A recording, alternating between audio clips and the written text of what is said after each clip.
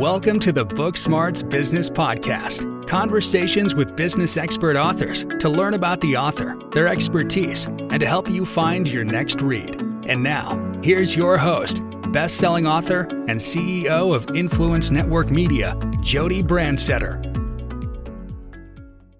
Corey, welcome to the Book Smarts Business Podcast. I'm so excited to talk about both of your books, especially your newest book. But before we talk about the books, I want to know a little bit about you and what you do. Oh, Jody, first of all, thank you for having me on the podcast. I'm looking forward to talking with you, sharing my books with your audience. And for me, who I am, I'm a husband of 23 years. I have 3 kids. Our oldest is going to college here very, very soon, here in a couple of weeks. So I'm an emotional guy, so I'll be crying my face off here in a couple of weeks. So I have an 18-year-old, a 14-year-old, and an almost 10-year-old. And so they are definitely a top priority in my life. And then as far as what I do on a day job, I was a corporate guy for 20 years, hired an executive coach. It changed my life. It sounds extreme and kind of like, whatever, but it did. It just made me a better father, husband, leader. So then I decided I want to do it for a living. So that's what I do. Executive coach. My passion is to help leaders win at work and win at home. And the reality is because I lost. I lost at home. I lost at work. And I don't want any other leaders to do that. And so I help leaders through executive coaching, through speaking, and through writing. And then you mentioned those 2 books. First one was Win at Home First, a little bit of work-life balance. And then the second one, which I don't even like that word, work-life balance. I'm sure we'll talk about that. And then the other one is Rise and Go, which is about perseverance and persistence. So I started my entrepreneur journey about trying to be more focused on my family and have that, like you said, it's a horrible work-life balance. It's more of just being able to maybe be more self-aware of what you need as a person than just you as a business professional. That resonated with me because my vision was I needed to get out of corporate if I was going to be a good wife, a good mother, and a good professional, honestly. How was that transition for you going from corporate to an entrepreneur? Yeah, I think for me, I still have to check myself because I have just the same tendency, if not more, to overwork. And now the difference is I love my job. I wouldn't necessarily say I loved my job before. I did enjoy it, but man, I love my job. And so the hard part for me, Jody, if I'm not careful, it's I could work all the time. There's more LinkedIn posts to be made. There's more connections to have. There's more writing to do. So that idea of still figuring out how to put work in its right place so that I can be intentional with my family, so that I can make time and work out or hang out with buddies. That's what it seems like it's even a bigger problem, if you will, now that I'm an entrepreneur versus corporate. I'll say that just for that listener who's like, oh, it's nice and rosy once you get to the entrepreneurial world. No, there are these temptations to work even harder because now I'm the provider for my family and I'm not waiting on a corporate check every 2 weeks kind of thing. But I do love it. I love what I'm doing. I'm loving the fact that I get invested in others. And then obviously there is freedom. There's freedom to take Fridays off a lot easier than there used to be. There's freedom to take a couple of weeks off. So, there's huge pros and cons, but getting to live more into my purpose is a huge win for sure. Yeah, it made me realize that it was always me pushing myself to do more and to be more because I have the same thing. Like I think had this assumption that in corporate, I was kind of being forced in some way to work more hours, do more. And then I became an entrepreneur and I was doing the same thing. Still, it was my mindset. It was something I had to shift personally. And yeah, I struggle with it every day myself because I feel like there is also this corporate mentality that we were brought into the professional world with that you work Monday through Friday and you need to get it done. So you have that. Then all of a sudden you're like, oh, I'm my own boss. I can do everything I want. I can say no, which is really cool. But then it's hard to say no, right? When you need to make money for your family. So there's all these like crazy mixed signals that you get as an entrepreneur. But yes, it is so nice to be able to say, you know what? I only do meetings from 9 to 3:30 because I want to drop my daughter off at the bus stop and I want to pick her up from the bus stop too. And I don't want to have meetings when she's home. Very powerful to be able to do that for yourself.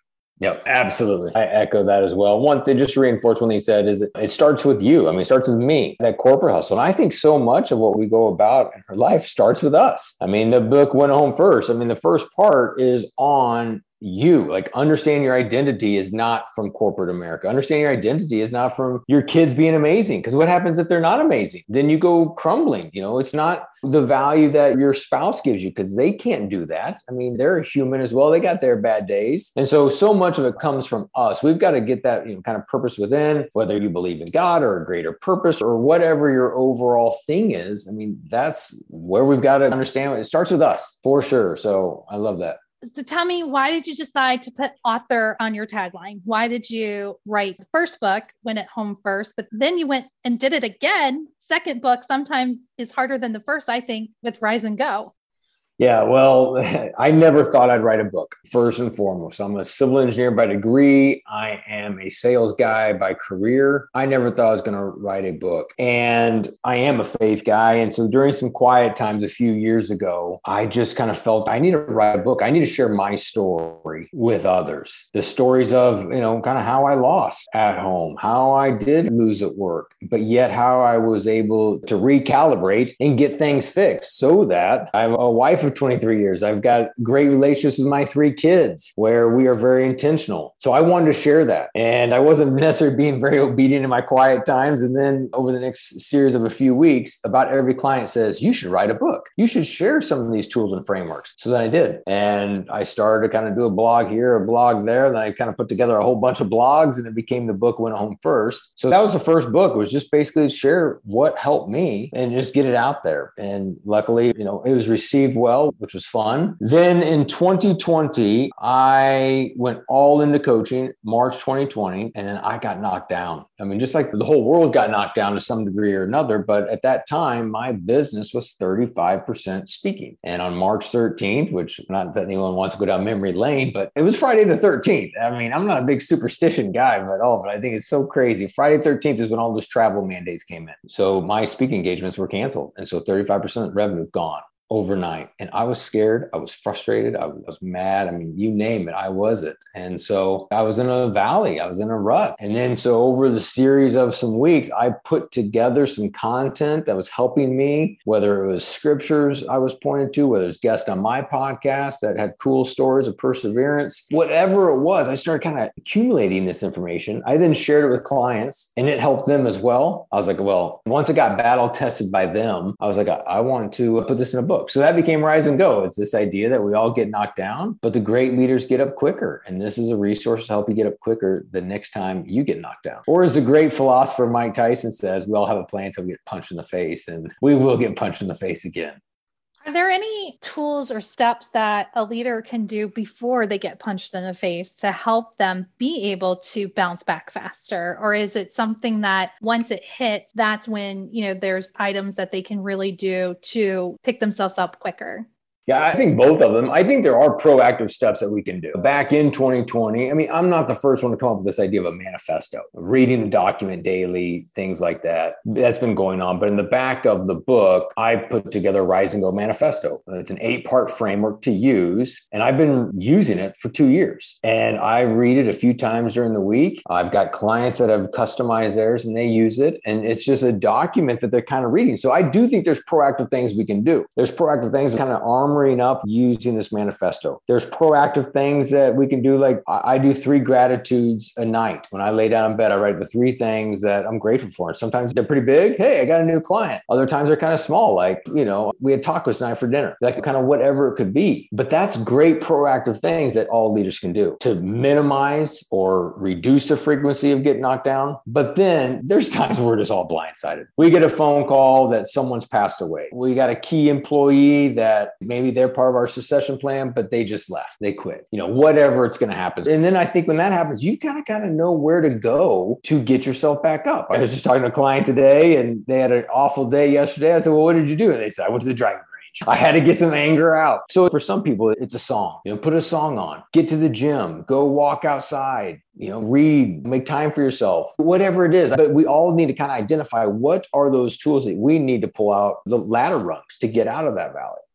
Now, as a leader, obviously people who we are leading can also get knocked down. How can we as leaders help them? Is it knowing their song, knowing what's going to, help motivate them? Or is there key things as a leader, I or someone should, again, be ready to kind of help that employee who's getting knocked down?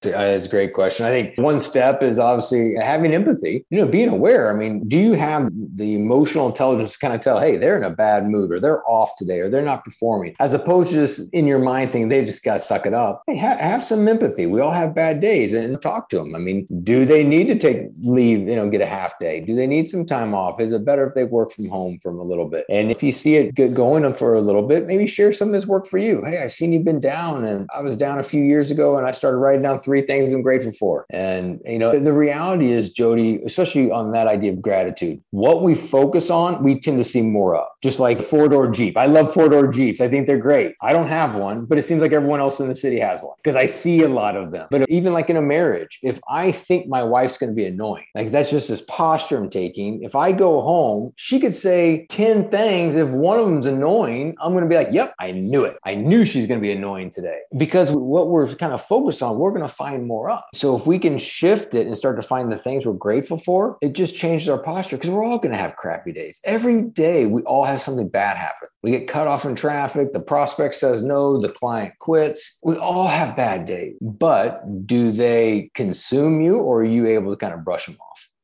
Just to let you know, if we see 3 Jeeps, it's Jeep Day in our family. Jeep Day, yes. So then we just say Happy Jeep Day. Like every time. There you go. Do you guys have a Jeep yourself? No. This is just something my 7-year-old was obsessed with Jeeps when she was 5.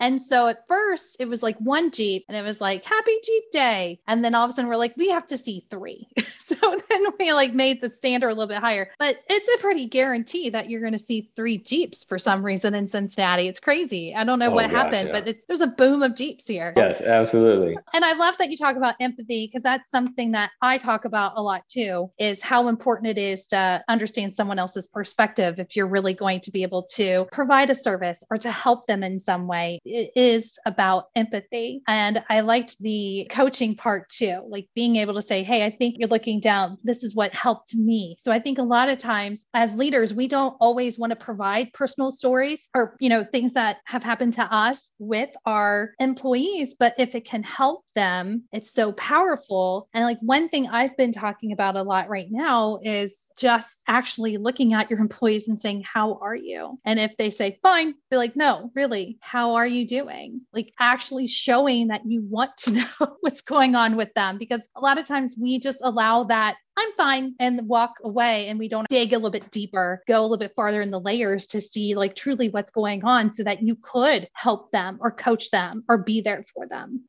I love that. I love that question. How are you? And then a follow-up is, how can I help? Or what could I do that would help you? And even have them say something like, well, I need to leave at 4 today. Go pick up my kid or whatever it's going to be. But yeah, just that posture of empathy, man, it can definitely open the doors. And I know there's going to be a leader listening right now. Well, what if they abuse it? Or what if it goes on for months? If it goes on for a long time, yeah, let's have a conversation. It's truth and grace. We got to have some grace, but there's some truth that they just can't abuse the system, and we got to figure out how to help them through it. Yeah, but I think it also ties that if you do have grace and you do support them, they actually usually are more productive. They want to be a part of that organization. They refer more people to your organization. There's so many positives that come out with giving grace that the 5% who are going to take advantage of it, it's worth it. It's worth doing it so that you get some of those big wins for you and your organization.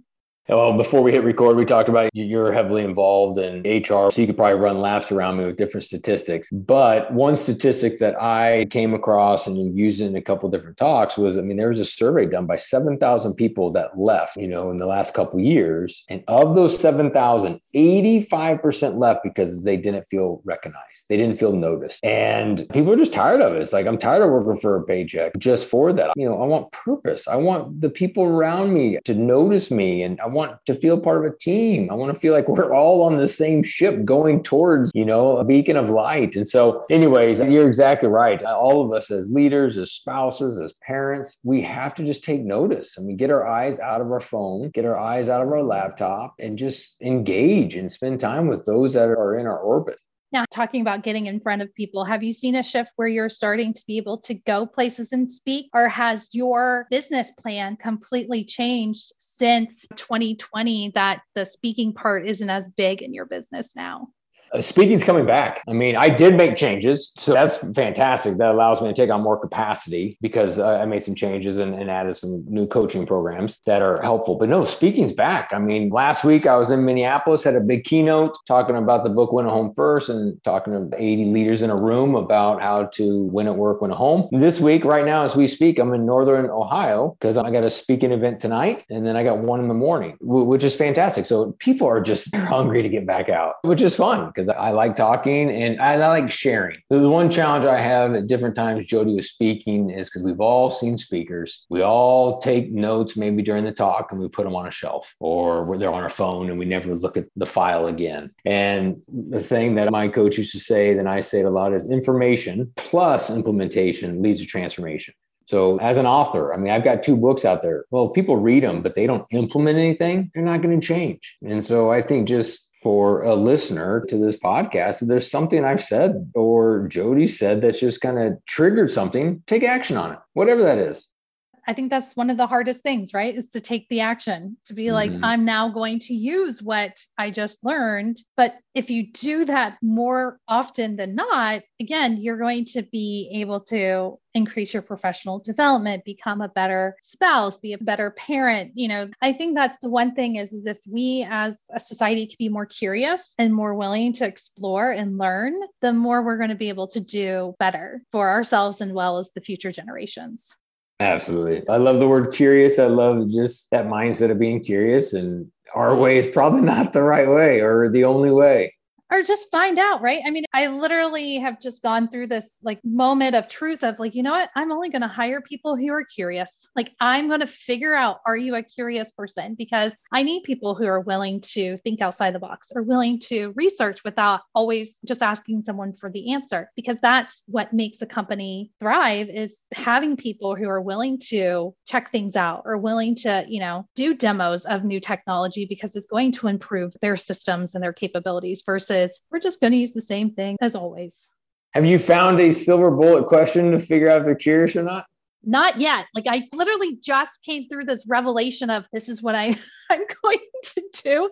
Now it's okay. And we're not hiring right now. So it's now I need to figure out, how do I find that? How do I actually figure that out through a hiring process? Yeah. That's the next thing. So Corey, once I have it, I'll share it with the world so that anyone else. Yes. Question that comes to mind for me right now is, because I've asked this before, but in light of everything you're saying, is what are you learning? I mean, if you have an interview guest, what are you learning? I mean, if they are not reading books, if they're not listening to podcasts, I mean, if they're not stretching and growing, then they've got a fixed mindset. They don't have a growth mindset. They love what they know and they're good with it. So I think just what are you learning is enough to open the door. And then from there, just your intuition will allow you to go down a path to figure out, is this legit, or they just named the top 2 books that are out there?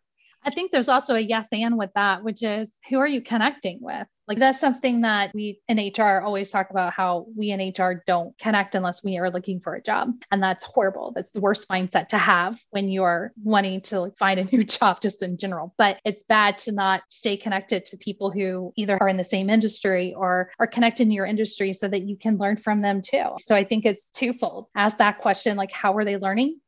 How are you connecting? Are you talking to people outside of your organization, or are you pigeonholed into, I'm only talking to people in my organization right now, I'm not spreading my wings?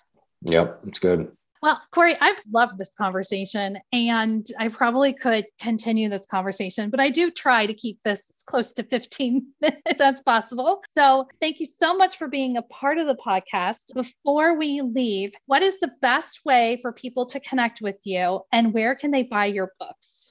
Well, thank you very much. Best place is website, Corey, CORYM, as in Michael, Carlson.com. So CoreyMCarlson.com. I'm active on LinkedIn, and then Amazon has a paperback and ebook for both books. And then I've done the Audible for Win at Home First. I have not been into the studio yet to do the Audible for Rise and Go, but it's coming. Great. We'll put all of that in the episode notes. Corey, thank you so much for being a part of the Book Smarts Business Podcast. Thank you very much for the opportunity. Thanks for listening to the Book Smarts Business Podcast. Make sure you subscribe to the show and share this episode with a friend. In the meantime, join our business author community where you can connect with other business authors and learn about becoming an author at authors.influencenetworkmedia.com. Until next time.